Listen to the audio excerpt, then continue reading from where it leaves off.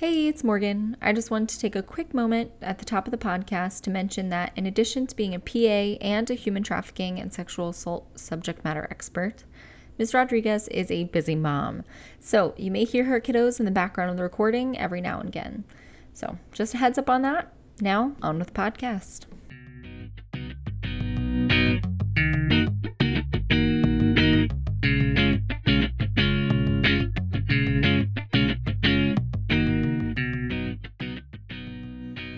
Okay, so today on the show we have Shantae Rodriguez. Thank you so much for being here on the show. Do you mind introducing yourself, telling us a little bit about yourself and your pronouns?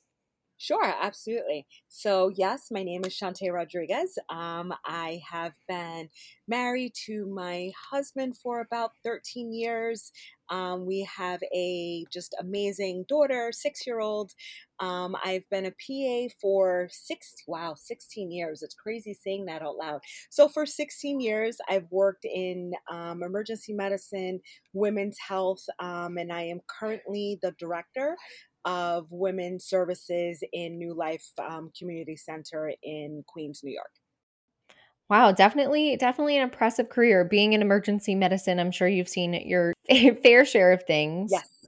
So I first read your article back in AAPA, gosh, I think it was 2019, where you were interviewed about your experience working with survivors of sexual assault. We're going to dive into that a little bit in a moment, but I wanted to see if you could tell our listeners how did you get involved in this line of work to begin with?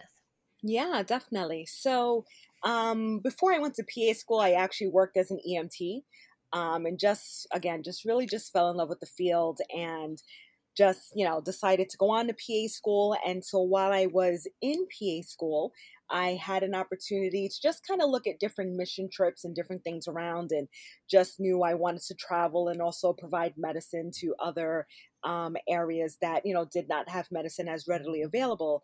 And so once I graduated, that was kind of like my platform.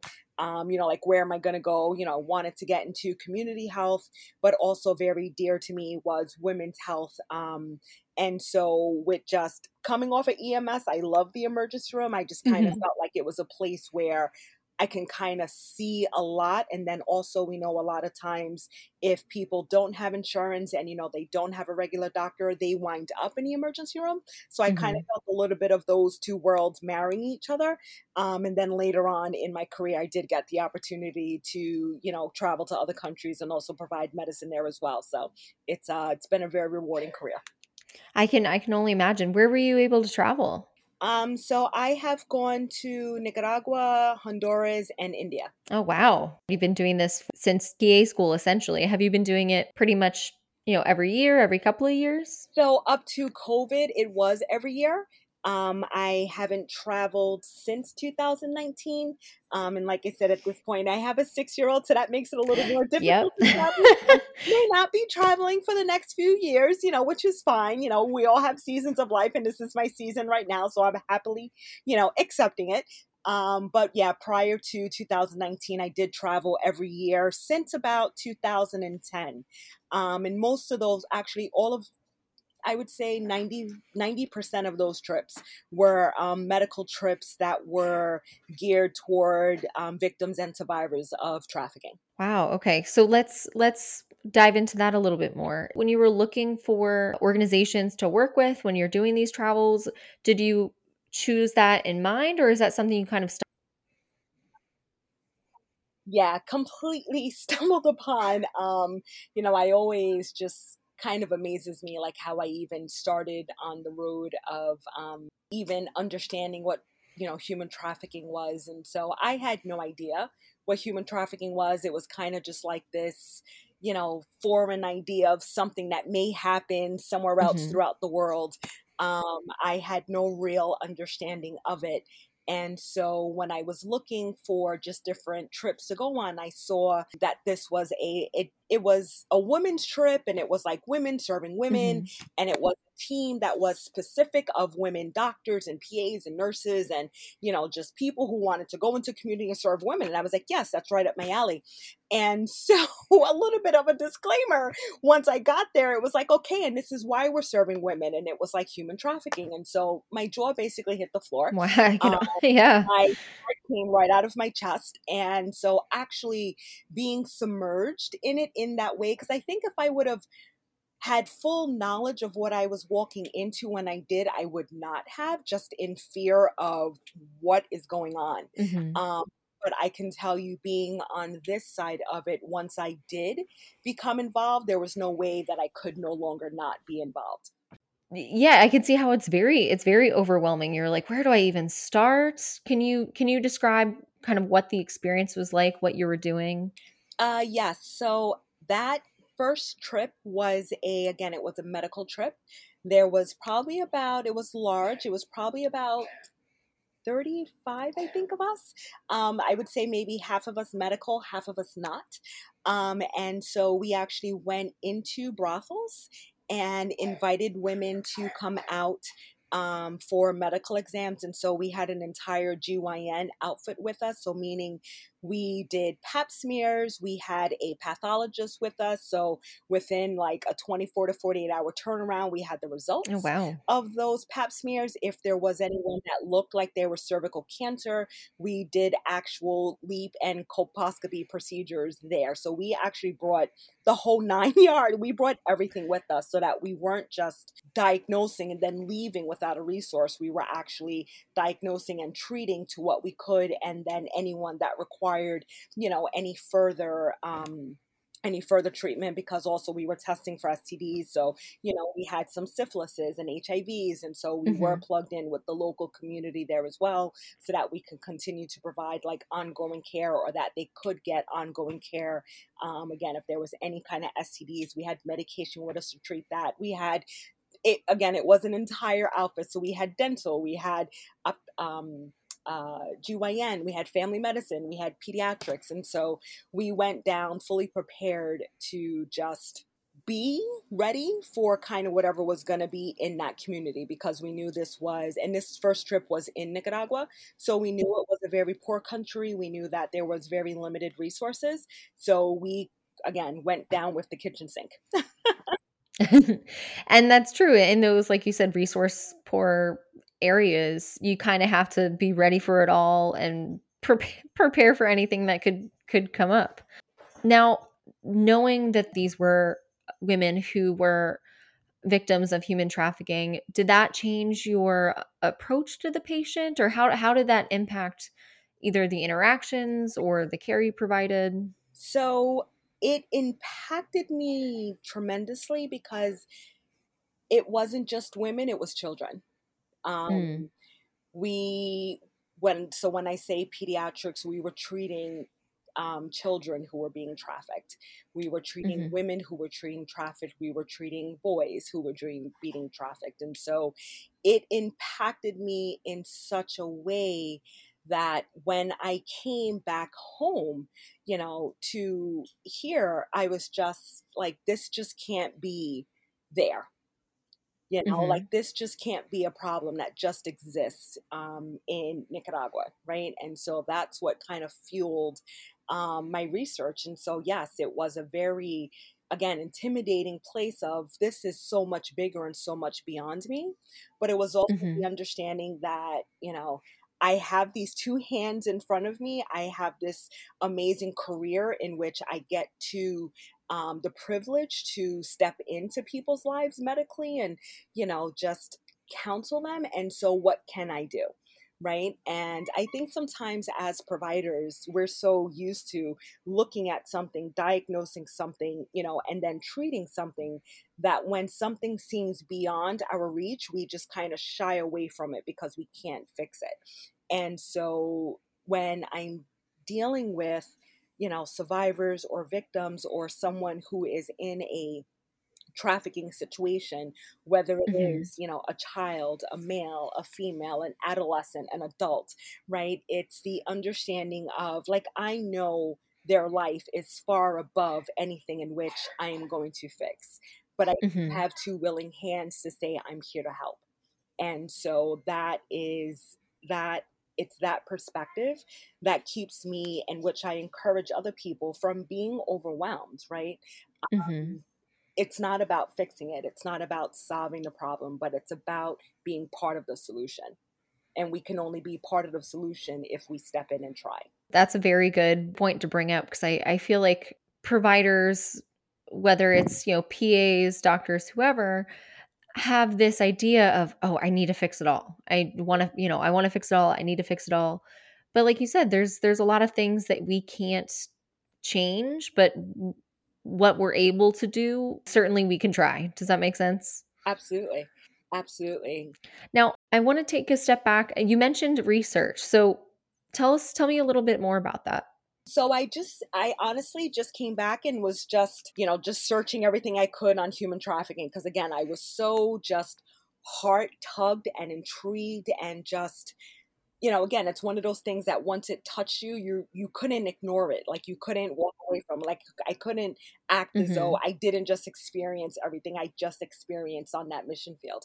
And so I just started researching, and I found, like, anti trafficking organizations, so that I would contact those organizations and, can I sit with you? Can I come in? Can I learn about what you do? And, as that started to dwindle close, I realized how close it actually was to home. Like, I realized how much trafficking is right here in our very own backyards, as I continue to work with other organizations and just volunteer with other organizations. And that research became just a wealth of knowledge of working with other service providers to then say, okay, this is a bigger problem right here, again, in my own backyard, that I need to pay Mhm. attention to. And I think that is a very common perception that, oh, like this is an issue here in the US. This is an issue, somewhere else. When in fact, like you said, through your research, you learned that no, it's very much an issue here. What would you say to someone who maybe has that view that, oh, this isn't, a real problem here? Yeah, I would just say, um, don't believe the hype. It is also, honestly, it's a myth. It's a lie, right? It Mhm. is. There's no other way to dispel that without saying it's just not true, right? Mhm. Trafficking is, and I think another part of that problem is it's looked as though, well, this is a law enforcement issue, and to be perfectly honest, Mhm. this is not a law enforcement issue. The criminalization and what needs to happen in punishing those that are traffickers, yes, that is a a law enforcement issue. But the public health issue of everything else that's surrounding trafficking, that is absolutely where, as providers, that we can get involved and actually again begin to make a difference. um, there was a just tremendous study that came out in 2014, and it was in the Annuals of Law. And this was like one of the pivotal studies that kind of Mhm. told us as providers we're doing a really bad job. But it was a good study because Yeah. then said, this is how we need to begin to screen for trafficking, right? This is how we need to be able to see, you know, when someone comes in with trauma and abuse and we're not addressing it. And so, just like with every other um, screening tool that we have, right? I remember growing up in the 80s and unfortunately hearing of children being abused and, children dying, right, at the hands of Mhm. abusive parents. Whereas now, 20 years or so later, everybody is, taught how to screen for child abuse. And so I think it's the same thing with trafficking. Like, as these walls continue to come down and we understand more and more that this is a public health issue, this is something that providers need to know. This is something that those who are, again, in medicine, um, have the opportunity to actually see. Then we can screen. And if we can screen, then we can help facilitate. Can you talk a little bit more about what the screening process is and what are the tools that you learned through your work? Sure. So I think one of the bigger things is just also understanding trauma informed care. You can't step in to even begin to understand the trauma that somebody's going Mhm. through or that they're currently going through without being trauma informed. And so a lot of my training has been experiential because it's not something that I was ever taught in school, but it's more of as I've worked with more and more victims and more survivors, um, listening to what they've had to say in their experiences with medical professionals, and then gleaning from that and understanding how I can get better and how we can teach that. And so I do teach providers on trauma informed care, and essentially it's the understanding of looking at a person not through the lens of what's wrong with you, but rather what's happened to you, right? So just, a quick example, like in the emergency room, right? A lot of times you have that, the person that's on drugs or the alcoholic Mm. or, your quote unquote, as we call them, repeat offenders, right? That a lot of people actually may shy away from and say, I'm not taking that chart. I'm not picking that up, right? Whereas I would actually do the opposite. I'd be like, that's the chart I want to Mhm. go talk to. I'll take that one here. You take this one. Because, you know, a lot of that behavior Mhm. or a lot of that is stemming from something that is trauma based. And so if I'm going to go in with the same, body language and with the same, okay, what are you here for again today? Or you're just drunk again. Or, Mhm. whereas if I go in and just have a conversation and just listen and just offer resources, um, there may be a day when that alcoholic will actually go to detox, right? There will be a day when that, person Mhm. that's addicted to heroin will go. There may be a day when, and this is actually how I got started in becoming a safe examiner. When a person who's been labeled as a prostitute, oh, they're here again, and they're saying that they've been raped. Well, let's sit down and actually Mhm. listen and let's talk and let's hear. Let's understand the trauma that is their life, opposed to judging them for how their life is.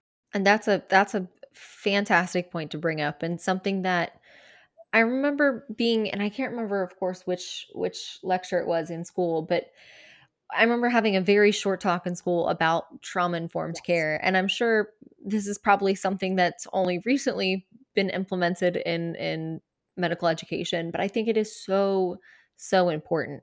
Not just with survivors and victims of human trafficking, sexual assault, but patients in general, saying, "Hey, these whether it's, trauma or bad habits, there's a reason that these things are happening. We have to figure it out rather than, like you said, condemning or criticizing someone for the decisions they made. Let's try to understand why those decisions were made." Right. And to that point, it is usually just a talk, in our schools, or like, and again, it was nothing that was taught when I went to school, Mhm. how many years, 18 years ago, but now recently, because it's like one of those hot topics, it's like, okay, let's say we mentioned it, but it needs to be a course within itself, because there's so much unraveling when you talk about trauma informed care. As I said, I direct women's services in New Life in Queens, and that is like an absolute criteria for anybody who's volunteering,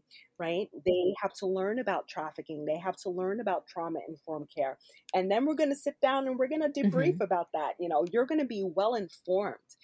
Why? Because the patients that are coming in need us to be, right? We're not in a place where we can just afford to no longer not know. Exactly. It's something that, especially with the community that you're working with, but like you said, with any healthcare provider who's seeing a patient has the potential to see someone who is a survivor or victim and Yes, needs to have at least some knowledge and understanding and practice in it. Now, I do want to take kind of a couple steps back, especially for people who maybe have a somewhat of an understanding of what trafficking is. Can you, in layman's terms, break down what really does human trafficking mean? absolutely. So I'll start by busting the myth. So everybody's or most people have seen that the movie Taken, and where it's like the girl and her friend go over to another country and they get like Hmm. ripped away from their environment and get put into a drug and sex ring. Does trafficking look that way? Yes. But essentially, what is trafficking? It's one form. of exploitation over another. So one person's exploitation over another. So meaning it's where one person Mm-hmm. uses another person for their own benefit. And that could be through any mean of force, fraud, or coercion. And so when one person says to another person, whether it's through act, whether it's through threat, or whether it's through force or through lies, right? This is what you're going to do for me. And if you don't, Mm-hmm. this can happen, that can happen, this can happen, or this is why you need to do it. And then exploits that person because of their vulnerability and their weaknesses when it comes to anything that's labor related, meaning domestic servitude, meaning, somebody working in a restaurant long amount of hours and not getting paid, or whether it's sexual, right? Someone um, Mm-hmm. prostituting or being made to prostitute, and somebody else is taking the benefit from that. All of that is kind of encompassing in the word trafficking. So, according to Polaris, there's 25, 26 different types of labor or human trafficking. So, yeah, so what I mean by that is, so there's those Wow. headings of labor trafficking and sex trafficking, but under those headings, between the combination of the two, there's 25 different types. So, you can say escorting is one. Again, street prostitution is one.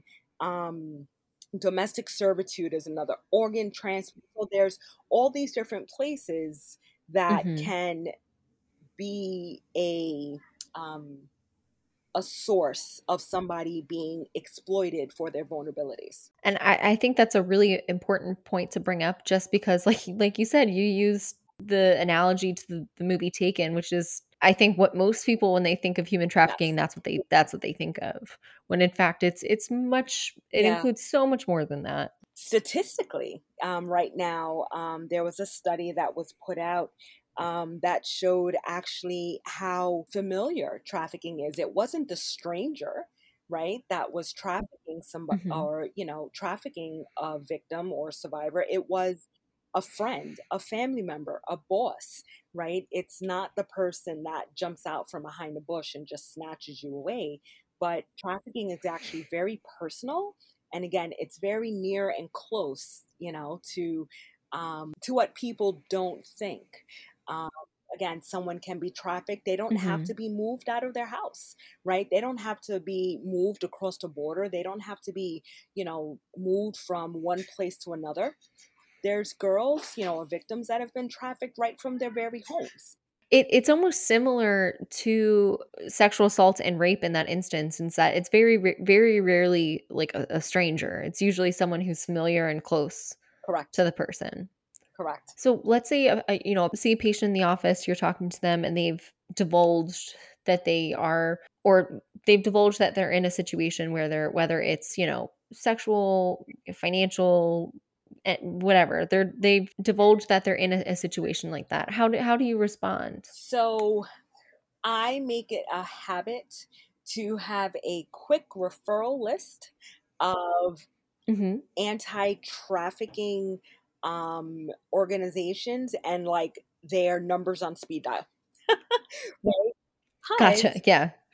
there's, all of us can be in the same pot, but we're all doing a different part of the work. And so if I've Hmm. screened and someone, again, divulges, this is a situation that I'm in, obviously the first concern is safety. And so though I will never promise somebody safety, right? Because I can't keep them safe, Hmm. but I will help them to understand that their safety is is a priority. I'm sorry, that their safety is a priority. And in that, I would like to contact, my social worker and get my social worker involved, or I would like to contact, you know, again, this organization, because they have ways in which, just like with any other situation that is an abusive situation, Sometimes the easiest thing Mhm. is not just to get up and leave. What if there are children involved? What if the person sitting in front of me is a minor? That is a whole nother subject, because as mandated reporters, and what we need to do about that, right? And so if it's an adult and this is what they say, then it's going to be walking down those channels to where, um, what is it they're looking for, right? Because just because somebody says, Mhm. this is what's happening to me. Because again, a person is not going to say, well, I'm a victim of trafficking, right? That's a right? Yeah. Someone's not going to say, I'm being abused, right? But in my screening and in my Mhm. asking and in my listening to their story, if they say something and I'm like, I'm concerned about this. Is this what's happening? Again, are you free to come and go as you choose? Do you feel as though somebody is controlling your actions, right? Are you afraid to be alone? Are you afraid to be with the people that you live with? And so, again, there's hundreds of screening questions that you can always go through. But if any one of the flags start rising in that question, then it's like, okay, I'm now concerned for your safety. And because I'm concerned for your safety, can we walk down this next step? Mhm. Because they also have the right to say no, right? That's true. In the emergency room, I can't even tell you how many, and I mean, a piece of your heart goes along with it, but how many times I've had women who have come in just battered, Mhm. to the point of just scraping by with their life, right? And not, they do not want to call the police. They do not want to, make any drastic changes. They're not ready to leave their situations. So, as badly though this has been disclosed to me, and I'm ready to be like, okay, let me take you home, whatever Mhm. I do Yeah. to get them out of that situation.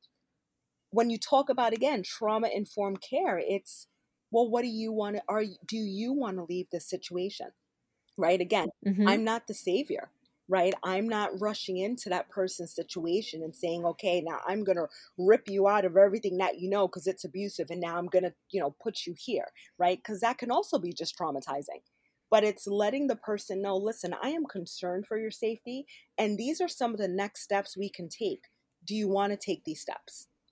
Right? Because sometimes the Yeah. person says yes, sometimes they say no, and sometimes I'm not sure, because they're not identifying as a victim just because I recognize them as one. Exactly. It was actually very interesting. I was listening to, and of course now I can't remember the name of the podcast, but essentially it was about when the first study that came out that talked about sexual assaults on Mm. campuses, and that showed that, one in four women would, when they answered the screening questions, would identify and say, "Oh, I technically, according to the survey, have the answers that say, oh, yes, am a victim of sexual assault." But if you would ask them, they would not Correct. self-identify as it. And it's interesting. I think that research came out in the 80s. And here we are all these years later, where there's more training, like you said, there's more screening questions, but it's still really hard to get the patients to see that themselves. And I mean, I think it's also it that goes back to recognizing each individual person's lives, right? So the situations that they grew up in, the situations that they're Mhm. currently in, the reason in which, again, why they are where they are, whether it's been a cascade of self decisions or whether it's been decisions that have been made for them.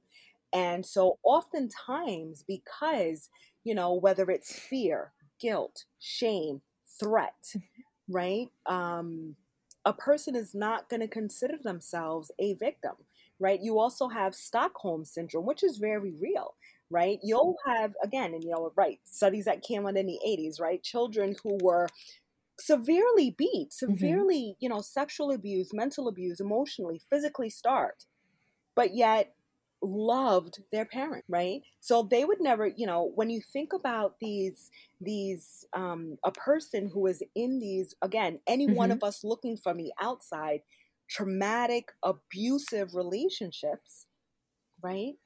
To them, this is normal everyday life. It's about trying your best to acknowledge and understand their experiences, at least up until that point. Correct. And so, and that's where I say you have to really bridge the person in front of you. And so if Mhm. someone says something and someone says, you know what, yes, again, or answers yes to a screening question, you never want to ask a question out of just pure curiosity. I want to ask Mhm. a question because I want to understand where you are. And so if you say yes to one of the questions, and again, I'm concerned for your safety, I may ask other questions about that question because I'm concerned for your safety. You keep telling me yes. You have never said you're a victim. You have never said, yes, I'm in trafficking. But all of those flags are already going off in my head. And I'm saying, okay, this is potentially a trafficking situation, right? As providers, it's not our job to prove trafficking. It's not our job to prove abuse. It's not our job to prove that any of these things are happening. Mhm. But we do collect the information. And once we collect the information, well, then now what do we do with it, right? We present it. And so I can present it to the person sitting in front of me. Based on everything that you just said to me, these are my concerns. Is anything that I'm thinking valid? And if it is valid, there are some steps we can take. Would you like to take these steps? Right? So, all along, I'm acknowledging where that person is at. I'm not trying to pull them out of their situation. And I'm asking their permission to go down the next step of Mhm. that road. Why? Because I'm concerned about your safety. I'm concerned about you. I want you to be well. I don't want to just be the provider to just tell you what to do. I want to come alongside you and I want to help you on the road of life that you're on. Exactly. There was a sentence I pulled from the AAPA article, and for the listeners, I'm gonna link it in the show notes so they can go ahead and read it because it truly was an awesome article. You write that you say the goal when it specifically was with sexual assault, but I'm sure you could say it about human trafficking as well. You write, the goal is not for disclosure, but rather to create a safe and trusted environment for the patient, which I think is, I mean, from everything you're saying, is that is the point there, and it almost seems counterintuitive. I feel like it's the instinct for us to be like, we have to get the answers and we have to prove it and there has to be, clear evidence. But you're right. That's not our goal. It is to, at the end of the day, support the Right. patient in their decision and to make sure that they're, safe. And I mean, it's instinct, but it's also what we're taught, right? You take someone's blood Mhm. pressure, they have high blood pressure, here's medication, right? We're taught to see, treat, diagnose, or, to see, diagnose, and treat. And so it Mhm. is very natural to what we do to say, hey, I see a problem. Here's the answer to the problem. Let's fix it. Come back and see me in 3 months and let's see if it's fixed. If it's not fixed, we're going to try something different or add something else on. But in that situation, our role is to diagnose the issue and fix it, or attempt to, at least, right? Or refer to somebody else who's going to Mhm. try to fix it, right? Um, that is our role, right? We're healers, right? When Yeah. you talk about, again, medicine in general, right? Or this practice of medicine or the study of medicine, right? We study disease, we study, biology and physiology and all of these things so that when all of these systems start looking wrong, we know how to say, okay, I know what's wrong. Let's go in and do something about that. And it is very counterintuitive to see, again, the screen, to see all of these red flags and you're going, yep, yep, yep, yep, I see it. And then you have to take a step back and say, can I help you? Right? Because somebody walking into your office with diabetes knows that they have diabetes and they're there to see you because they want diabetes management, right? In trauma informed care, you have to assume that this person in front of you doesn't necessarily understand that they are in a trauma crisis situation. And so I just start interjecting solutions to a problem that they don't even realize that they have. How much more traumatic have I just made that situation? How much more control have I exhibited over that person who's already in a situation where they're being controlled?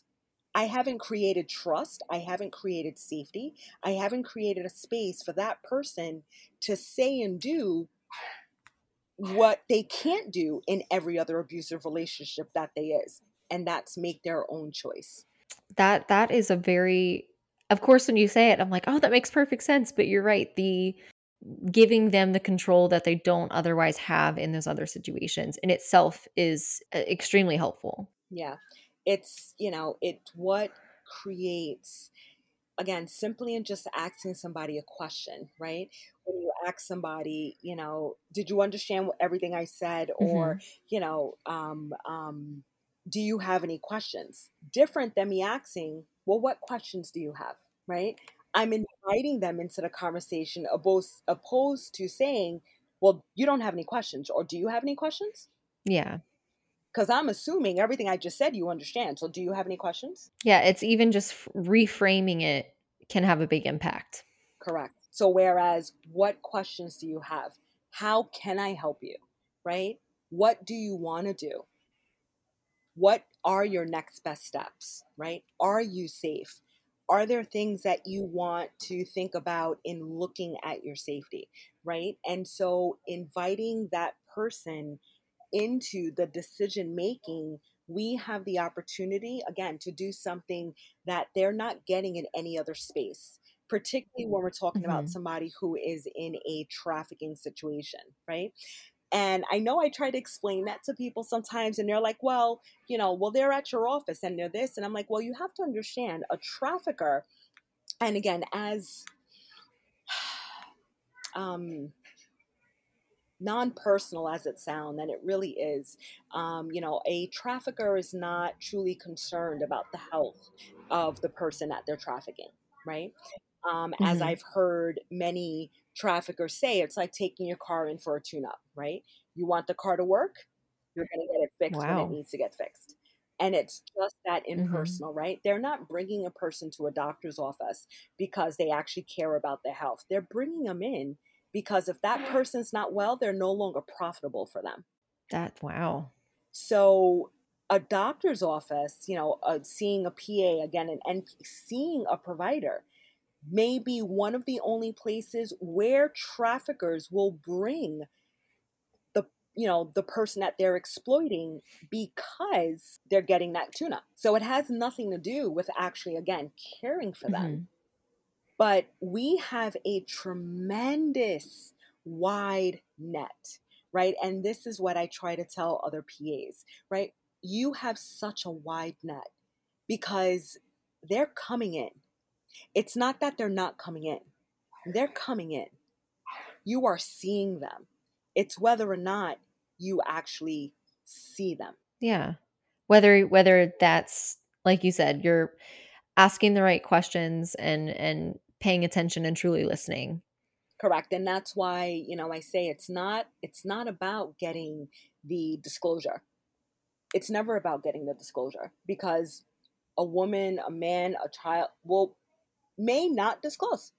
I've had in I would say in the so I've worked with sexual assault, or again domestic violence, intimate partner violence, anti-trafficking work, I would say for about, I would say since 2010.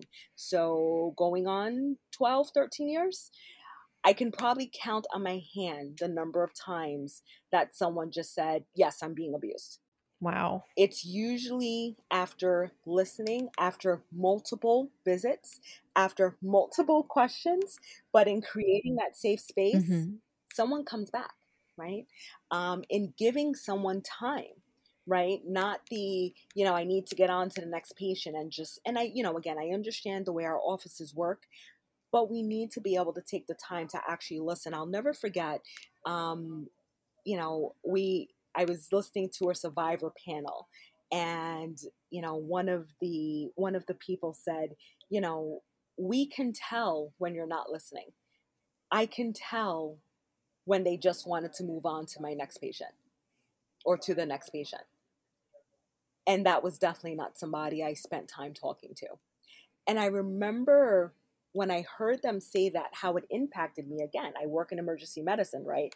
You're constantly moving, right? Mhm. Yeah. Always going There's to be always another going to be another patient, but patient. it impacted me so when I heard them say that, because I was like, wow, is my body language, right? Is my, is am I even appearing like I'm not listening, right? So how is my posture? How is my body Mhm. language? How am I attentively listening to the person in front of me, even if it is for 5 minutes, right? All of that. is all a part, again, of when you talk about trauma informed care and how you actively listen to the person that's in front of you, because I can almost promise you, when we actually stop and actively listen, you will begin to see so much more, so much more. In addition, again, to, getting trained and getting involved, you begin to just see it. You begin to just see it.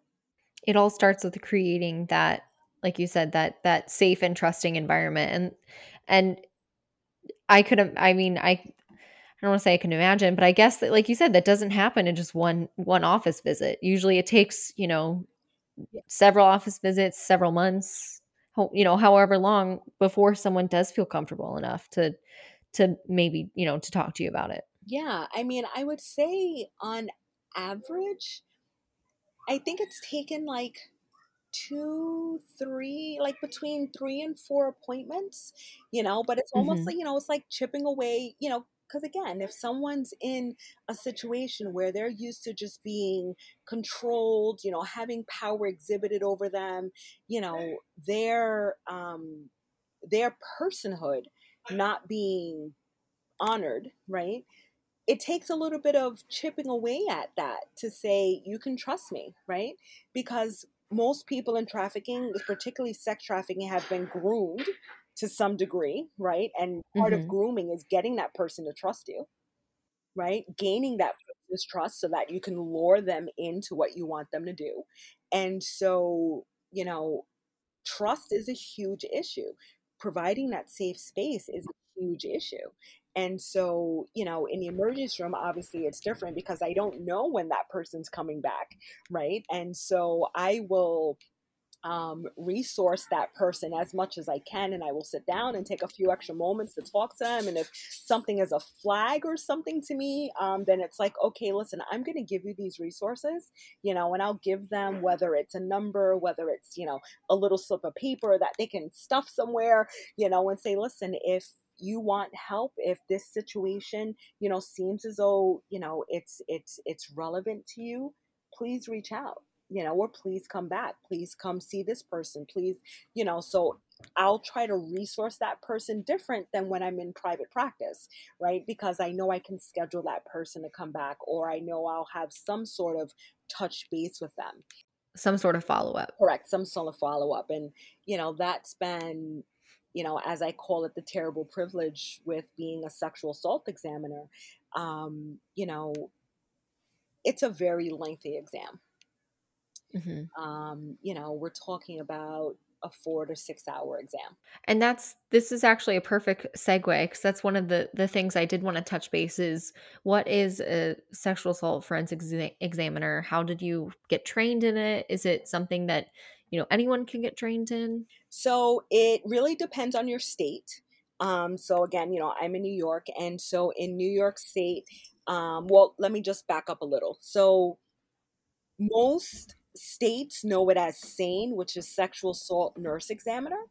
Over the years, that has changed to be a SAFE, which is sexual assault forensic examiner, and that's because it originated with nursing. And so, as more providers, clinicians, so PAs, NPs, and Mhm. doctors have gotten involved with forensics, then it's now, different states have adopted the sexual assault forensic examiner. Um, and so basically, what that means is, if there is a report or someone comes into the emergency room, whether it is, and there's two different trainings for anyone under the age of 18, so a child or pediatric sexual assault examiner, or an adult, and that's anybody over 18, sexual assault examiner. With any reports of rape, sexual abuse, molestation, anything along that realm, then we are, when I say we, I mean sexual assault examiners are called in to do, again, a very intensive forensic exam. um, that exam, and the reason why I say it's a very long exam, it's 4 to 5 hours, because we are not only doing like interviewing and really just, again, you're talking about someone who just truly went through a traumatic experience. And so you're Mhm. allowing time for the story to unfold however it needs to unfold, whatever pauses you need to take. There's no rushing, right? There's absolutely no rushing in this.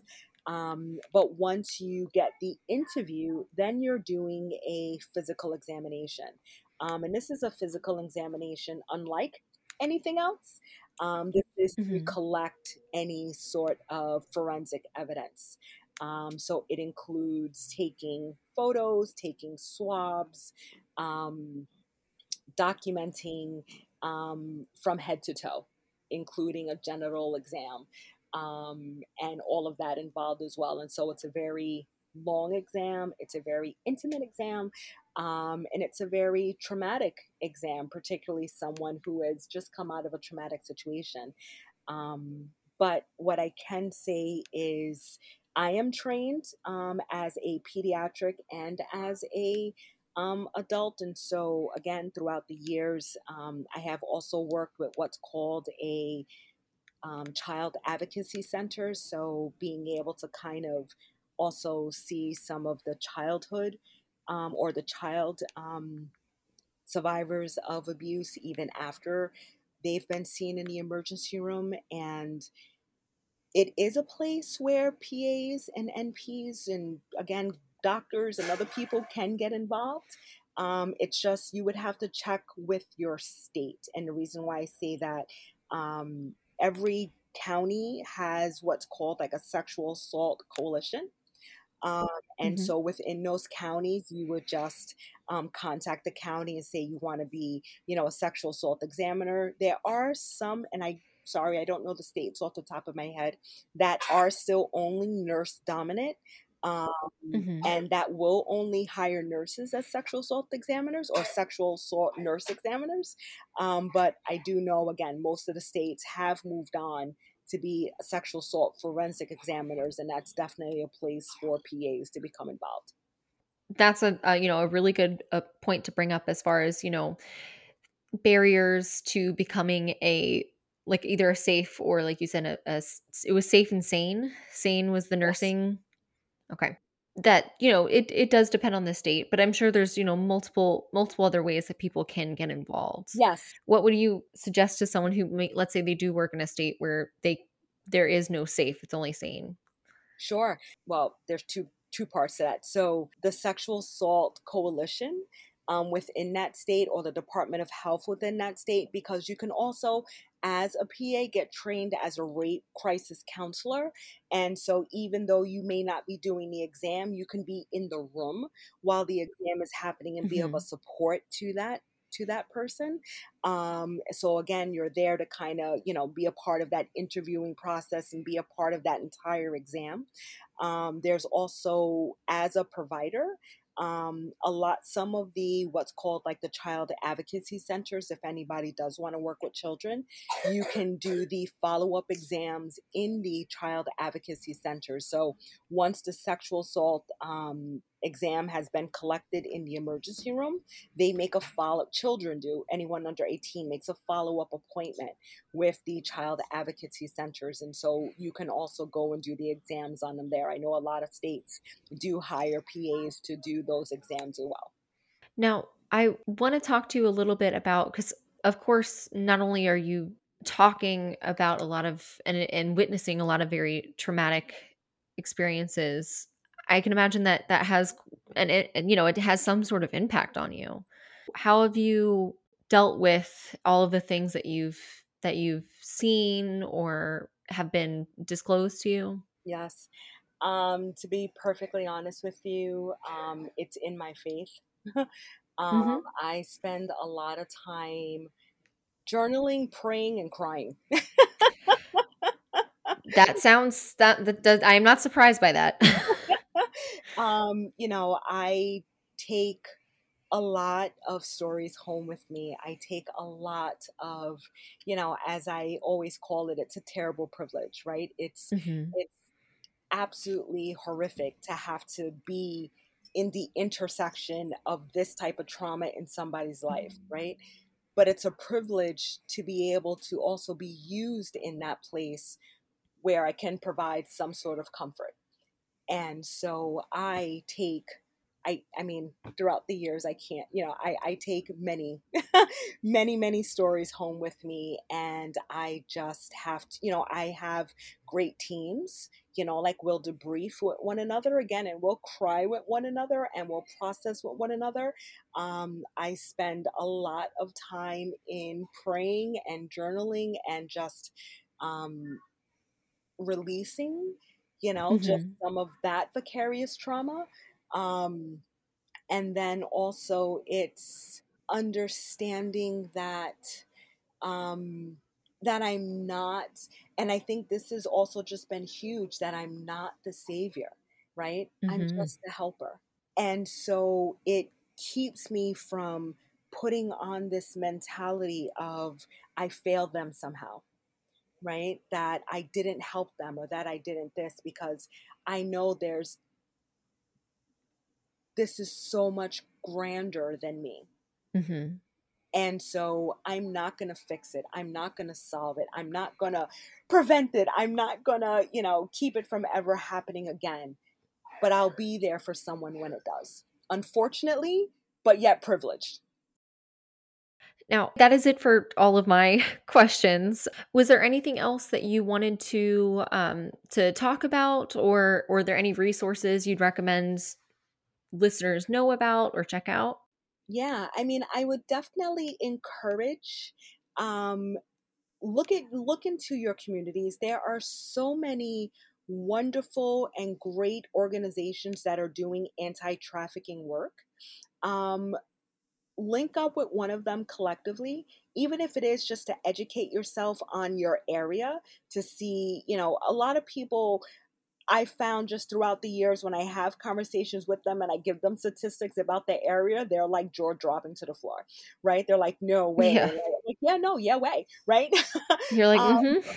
yeah, right. So I would say definitely as PAs, know your community, right? Reach out to any local, again, anti trafficking organization and see, what's in your community. If you are a part of a practice, talk to your medical directors about doing a trauma informed training, right? And then take that, and, this is how we've actually partnered with, in my office in Queens, we work directly with two anti-trafficking organizations. So on one specific day a week, we only see the people who come to us through that organization.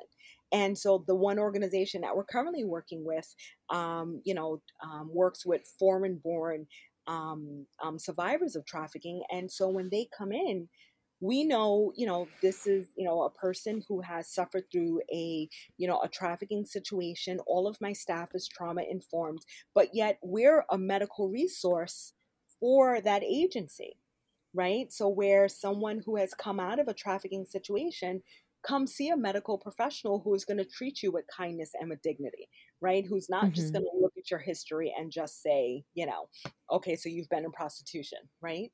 Yeah. Um, so definitely as PAs, again, know your communities, have conversations again with anti-trafficking organizations around you. If you're interested in sexual assault, I mean, again, or being a part of forensics, and doing those examinations, contact the Department of Health in your state, look up your sexual assault, coalition, in your counties, because I know it's different sometimes, not just per state, but per county. Mhm. So look up your counties, and just say, look at your local, child advocacy centers and see where you can get involved, right? There's intimate partner training. The thing is, at this point, there's so much education out there. There truly is, right? We're not in a day and age where there's not the education available. It's whether or not we're going to take advantage of it. And once we take advantage of the education, we're so much more, readily able and available to work with, communities that we once deemed intimidating, right? We have so much to offer as PAs. And so I just want to encourage my fellow PAs, to really just, dive in. Yes, it's Mhm. hard. Yes, it's messy. Yes, it hurts. I'm not going to lie and say that Yeah. it, right? There's that vicarious trauma that happens, but yet it is so beyond rewarding. That first trip that I took in 2010, when I look over the past 16 years that I've worked, particularly with survivors and victims, all of the experiences, all of the stories, all of, just everything that has been over these 16 years, I wouldn't change a thing, but if I knew everything now that I knew then, I might not have stepped into it. Right. But where Mhm. I stand today, when I look back, I'm like so grateful, that I've had the opportunity to do the work that I've done. So, allow your careers to take you down those hard paths, because when you get to look back, you realize how rewarding, your work has really been. Well, thank you so much for taking the time to talk to me this evening. It's a difficult conversation, but I think it's an extremely important one and something that needs to be on everyone's radar. Well, thank you so much, Morgan, for inviting me and having me. Of course. Well, that wraps it up for me. I hope you enjoyed today's episode with PA Shantae Rodriguez. I want to give a huge thank you to Shantae for taking the time to sit down and chat with me. I remember seeing her article in JAPA all of those years ago and was genuinely fangirling the entire interview. I'll include links to all the organizations that Shantae mentioned, along with some resources I found while preparing for this interview. Those will be found on our website, www.the-apog-podcast.blueberry.net. You can tune in next time where I'll be reviewing the ins and outs of gestational diabetes. Now, you can listen to the show on APOG's website, www.paobgyn.org. You can also listen to us on Spotify, Apple Music, Stitcher, or anywhere podcasts are found. You can also follow APOG on Facebook, Twitter, Instagram, and LinkedIn at APAOG to stay up to date on all the cool things we're up to. And lastly, if you enjoyed this podcast, please be sure to rate, review, and subscribe. It really makes a difference in our visibility, and it would mean the world to me. Well, that's it. As always, that's the end of my pandering. Until next time, stay safe, tell someone you love them, and bring a little kindness into the world. Goodbye.